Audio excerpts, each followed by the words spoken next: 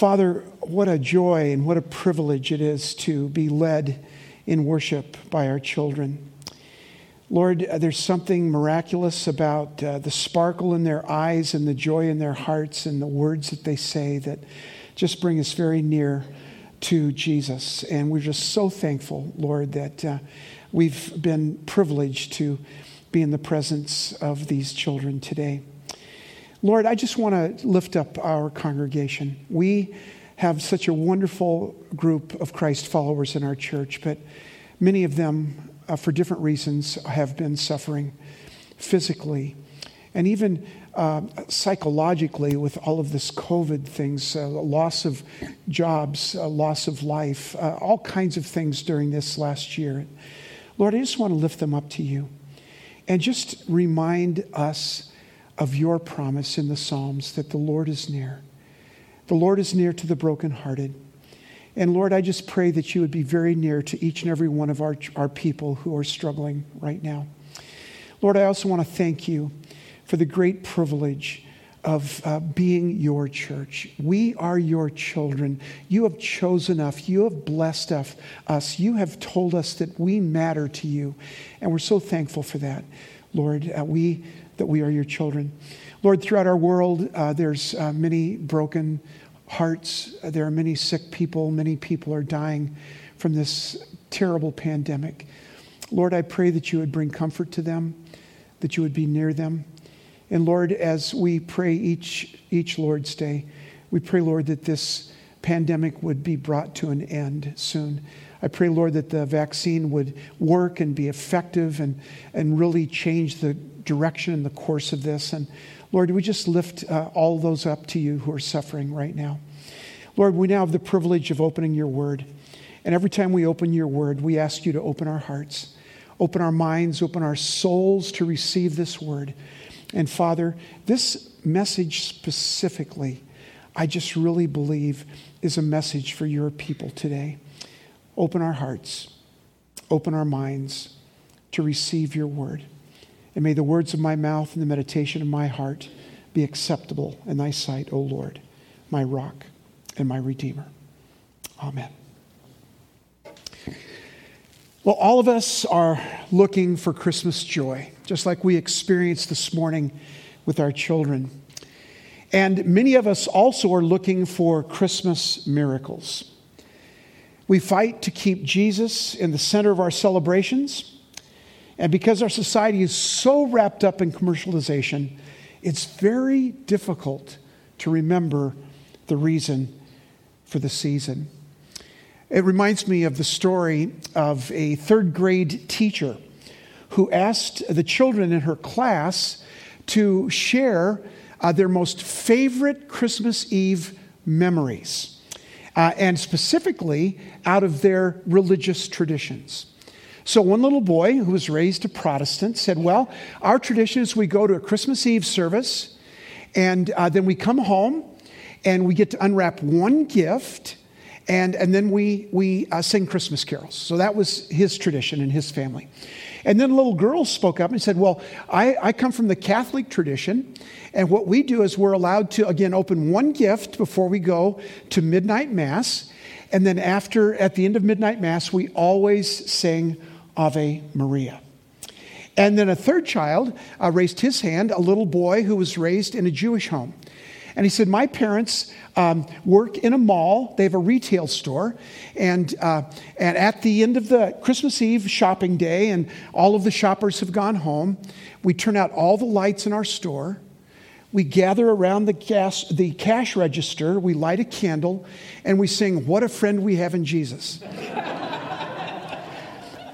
All of us have traditions that matter to us.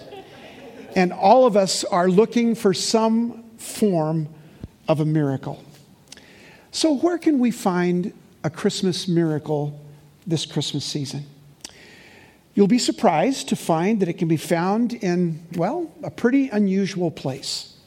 In fact, in the life of a 14-year-old girl by the name of Mary. I'd like to read you the part of the Christmas story in Luke chapter 1.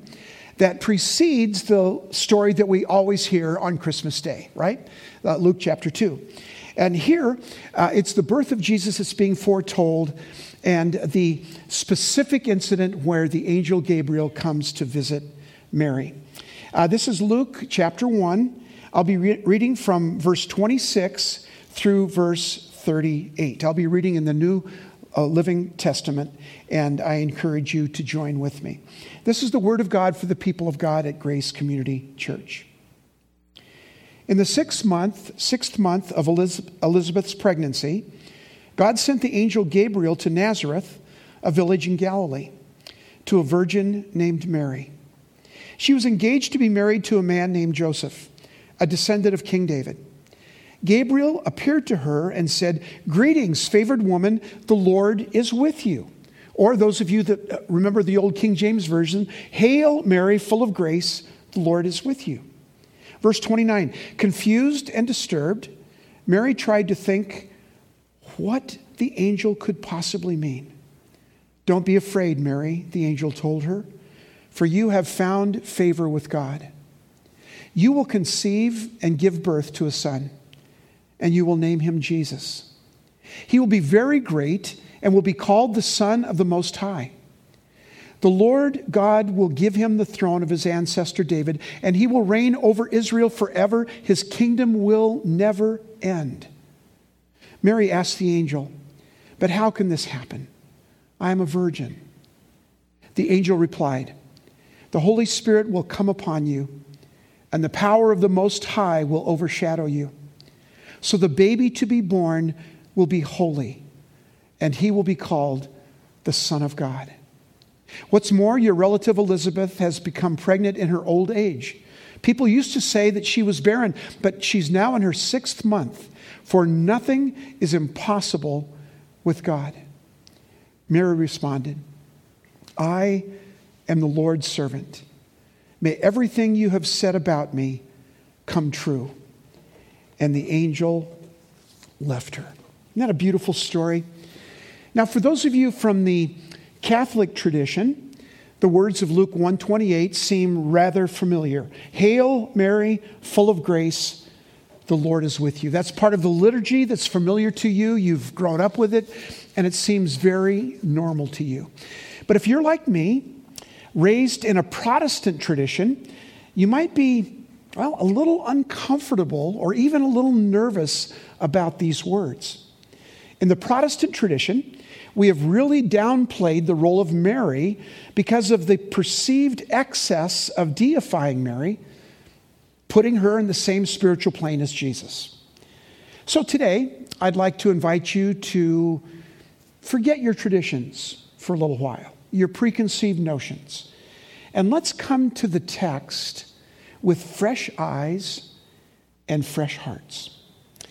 I want to introduce to you a concept that will be, I believe, both surprising and profound. And I simply call it the Mary miracle. Listen again to these verses in 31 to 33. "You will conceive and give birth to a son, and you will name him Jesus. He will be very great and will be called the Son of the Most High. The Lord God will give him the throne of his ancestor David, and he will reign over Israel forever. His kingdom will never end."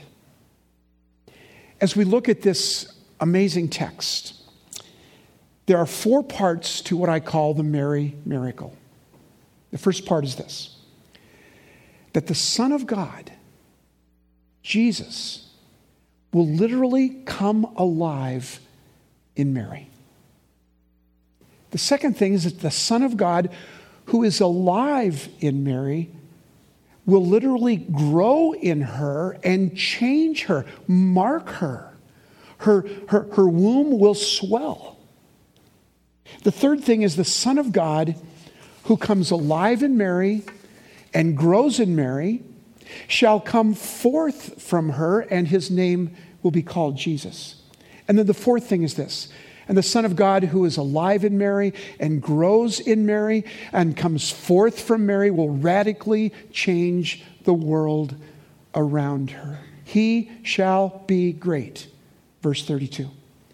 Now, what makes this miracle truly a miracle is that it didn't just happen 2,000 years ago in Mary's womb. This miracle has happened over and over and over again and continues to happen today. You might be saying, well, Pastor, I don't get it. What are you trying to get at in this? Well, let me explain it this way. The Son of God, Jesus, will come alive in you. And this Son of God, Jesus, who comes alive in you, will literally grow in you, will grow in your heart. And the Son of God who comes alive in your heart and grows in your your heart will come forth from you.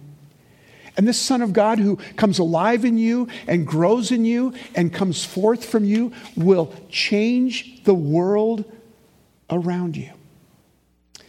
So the point of my message today, and truly the passion of my heart, is this is what I want to say to each and every one of you this morning. Have a Merry Christmas.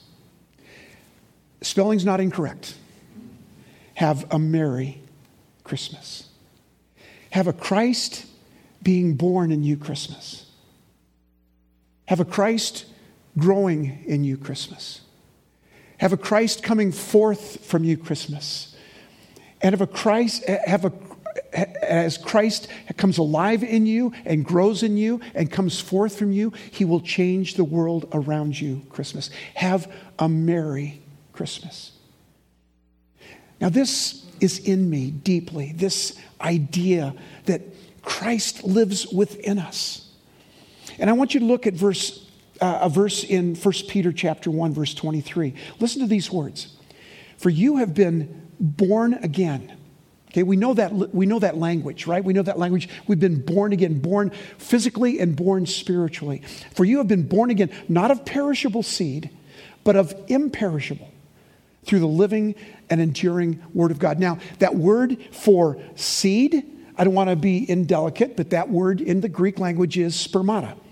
And it means that this reality of Jesus is born in your heart by faith. Christ in you, the hope of glory, Paul says in Colossians 1:27. Paul says, this is the story, this is the mystery that is kept hidden from all of the prophets, all of the angels, and this is now coming alive in you. That Jesus Christ, just as he was born in Mary, that Jesus Christ can be born in you. Christ can come alive in you. Christ can grow in you. Christ can come forth from you. And Christ can change the world around you. So my brothers and sisters in Christ, my friends at Grace Community Church, hear the word of God and the message that I want to share with you today. Have a Merry Christmas. A Christ being born in you Christmas, a Christ growing in you Christmas, a Christ coming forth from you Christmas, and a Christ that changes the world. Now, there's some wonderful truths around this Mary miracle, and I'd like to share with you two key components of what this means. The first is this. God's grace is within us. God's grace is within us. Luke 1:28, the angel went to her and said, "Greetings, you who are highly favored, the Lord is with you." That word favored is the same literal meaning as the word grace. Mary, you are highly graced. You are the graced one. Now, we know what grace means, right? We've talked about that before. And we use an acrostic, GRACE, God's riches at Christ's expense. We know that and we embrace that. But here's the real key to this. Justice, and we all want justice, right, in our world. Justice is getting what you deserve. Mercy is not getting what you deserve. And grace is getting what you don't deserve. God lavishing and pouring out his love and his mercy and his forgiveness on your life. None of us deserves that, and yet he pours that out upon you. Mary, you are graced to carry the Son of God. You have not earned the right. You are not even worthy. But out of God's mercy, he has chosen you. He has graced you to carry the Son of God. And God has chosen the same for each and every one of you. For David and Donna. For Sue. For each and every one of you. You have been given the privilege of Christ being born in you. Of Christ growing in you. Of Christ coming forth from you. And Christ changing the world around you. Years ago, when I was at Hope, a young woman came to ask me for a session. And she came in. She and her boyfriend had been attending our church for just a few months. Her name was Michelle. And she came in and she said, I have so much burden and brokenness and sin in my heart, in my life. I don't know what to do. And I shared with her the good news of Jesus, how that Jesus wants to come into her heart and take up residence in her heart, in her life. And I'll never forget what she said. She said, there is no room in my heart for anything else. It's so filled with shame and brokenness and sin. I said, but that's the miracle of Jesus. He wants to take all of that shame and that burden and that sin out of your heart. He puts that on his own life. He goes to the cross and dies for your sins so that your heart is free from all of that. And now there is room in your heart for Jesus. And that afternoon, she prayed to receive Christ. These years later, she's a wonderful Christ follower. There's something amazing when you recognize that Jesus wants to fill your heart with him. With him. As with Mary, there's nothing you can do to earn God's favor, to be worthy of this great gift. God says, I grace you. I pick you. I choose you. You I will come alive in. Now, I think some of us have come to believe that our happiness and our contentment or our joy comes from what the society tells us really matters, accumulations, accomplishments, and accolades. But we recognize that our identity is not about that, about what we do. It's not about whether or not you're lovable, and some of you are and some of you aren't, right? It's not about all of that. The Mary Miracle says that it's not what you do. She was a lowly handmaiden, but simply God graces you because he loves you. I mean, listen to Mary's objections. She said, I'm too young. I'm a virgin. I'm uneducated. I'm a lowly handmaiden. I have no career. I have nothing in front of me. All of these objections, and yet Jesus says, no, you're the one. God says, you're the one I choose to see the Son of God born in. Now, all of us have those yabbits, right? Yeah, but I'm not smart enough, or I don't have enough faith, or I'm this or I'm that. But God says, no, it's none of that. It's, I have chosen you. And I'm talking to each and every one of you in this room, each and every one of you listening in. I have chosen you to have my Son, Jesus Christ, come alive in and grow in and come forth from and change the world around you. I mean, that kind of love. You are blessed, you are favored, you are graced. God has chosen you for Christ to live in you. The love of God is simply unimaginable. May Christ dwell in your hearts through faith, the scripture tells us. Really? Is that possible?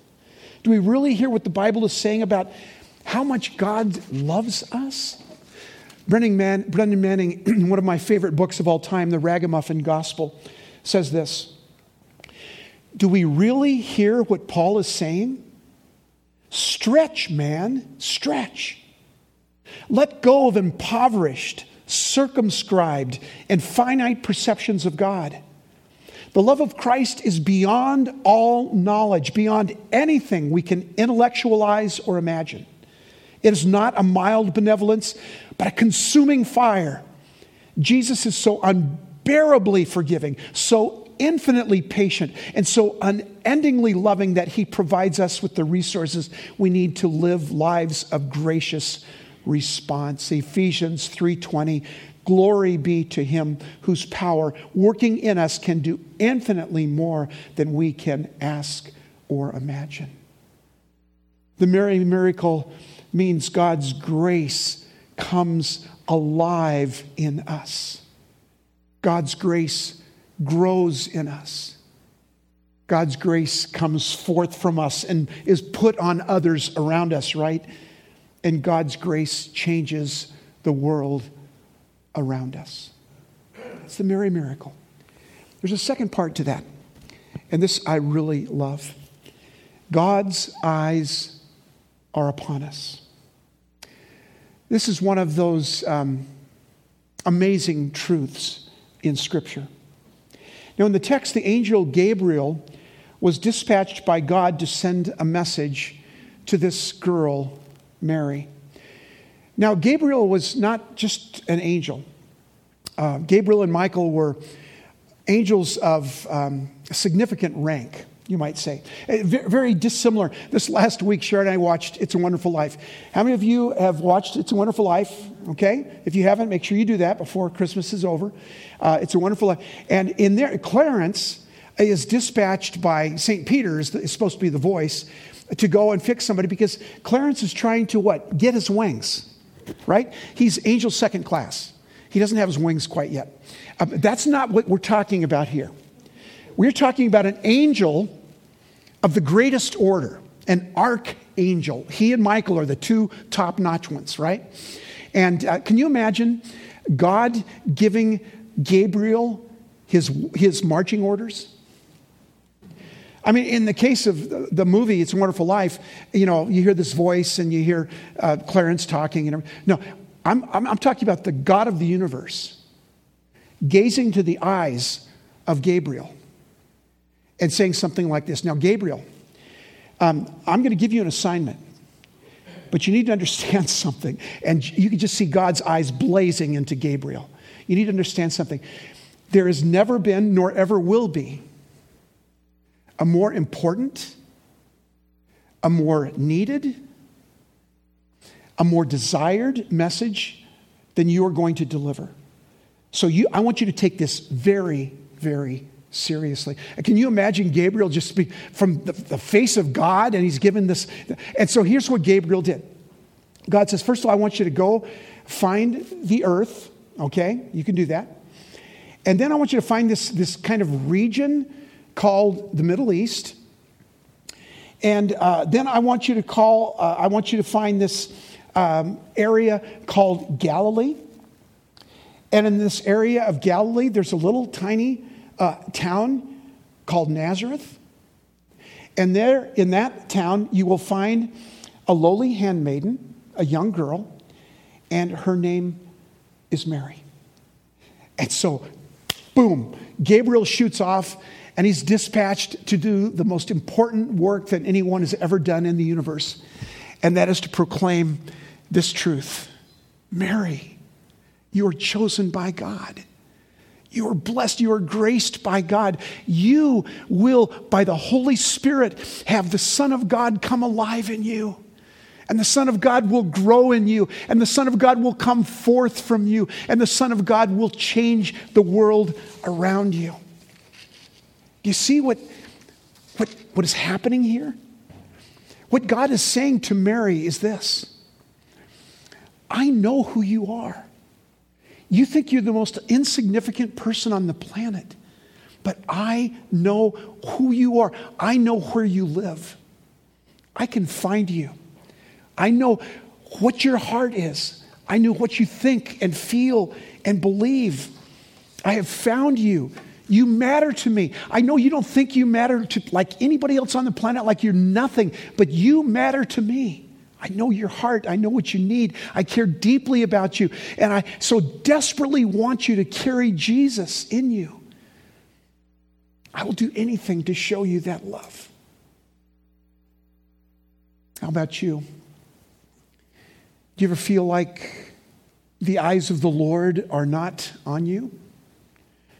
Now, for this message, for this idea of Jesus knowing where you are, knowing how to find you, for some that's very warming and beautiful, and for others that's kind of terrifying.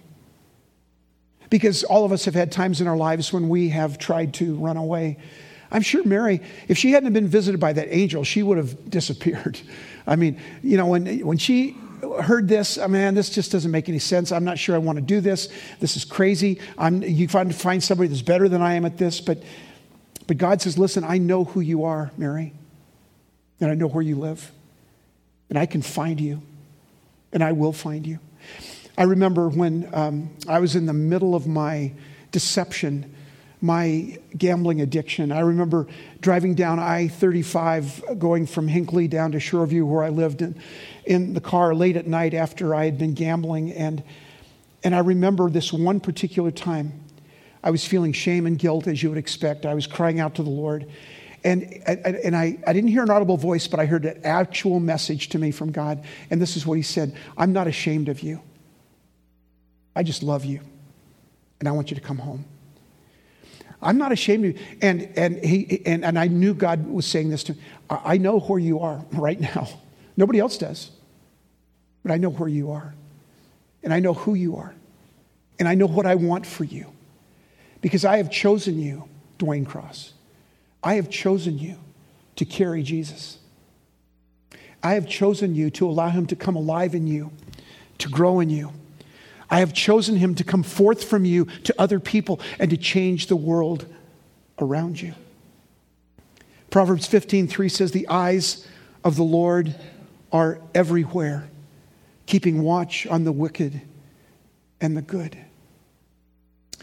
So, brothers and sisters in Christ, this is the Mary miracle. This is the transforming message of Christmas. And it's my passion for each and every one of you as your pastor, that Christ can come alive in you. And if he hasn't, he can do that today. And that the Christ who comes alive in you will grow in you. And the Christ that comes alive in you and grows in you will come forth from you. And the Christ that comes alive in you and grows in you and comes forth from you will change the world around you. So my word to each and every one of you is have a Merry Christmas. Would you bow your heads, please? Father, sometimes we're just kind of afraid of this kind of commitment, this kind of love, this kind of passion, this kind of power, the furious love of God that's coming toward us when we recognize that we have been chosen, like Mary, to carry the Son of God within our hearts. That's such an awesome privilege, but it's also very scary. But Lord, you have made it so clear that you wanted to redeem this planet. You wanted to redeem every person on this planet, that you have made a choice to come into each and every one of our hearts. Come into my heart, Lord Jesus. There's room in my heart for you. We sing that every Christmas season. And so this morning, I just want to give an opportunity. If there are those of you that are here in the building, those of you who are listening, maybe you have never taken this step of saying, Jesus, Lord Jesus, come into my heart. Forgive me of my sins. Cleanse me. Use me. Grow in me. Come forth from me. Change the world around me. Lord Jesus, I accept you as my personal Lord and Savior.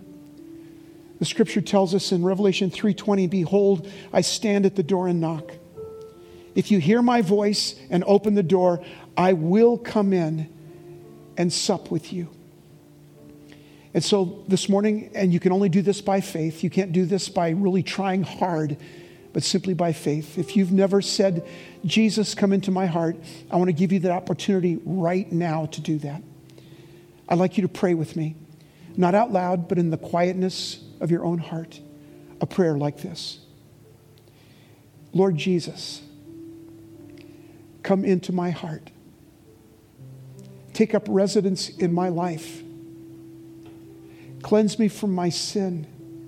Remove all of the shame and burden from my heart so there's room in my heart for you. I ask you, Lord, to forgive me for all of my failures, for all of the things I've done wrong. I ask you to fill me with your love and your peace and your joy. And I ask you to come alive in me so that you can grow in me and you can come forth from me and you can change the world around me. And I pray this prayer in the precious name of Jesus. If you prayed that prayer this morning, whether you're here in our church or online, I just invite you to do something that sounds kind of scary, but you really need to do this. The Bible says that we are to confess our faith to others. And just find someone today. If you're here in the building, I want you to do it with me. But just find someone and tell them, you know what? I said yes to Jesus today. Today, I invited him into my life, into my heart, to live in me, to change me, to grow in me, to change the world around me. I invited Jesus into my life. And for each of us, I would just invite you to allow this message to be your North Star. This Mary miracle in you. Rejoice in it. Believe it. Live it. And allow the King of the universe to come alive in you. And I pray these things in Jesus' name and for his sake. Amen.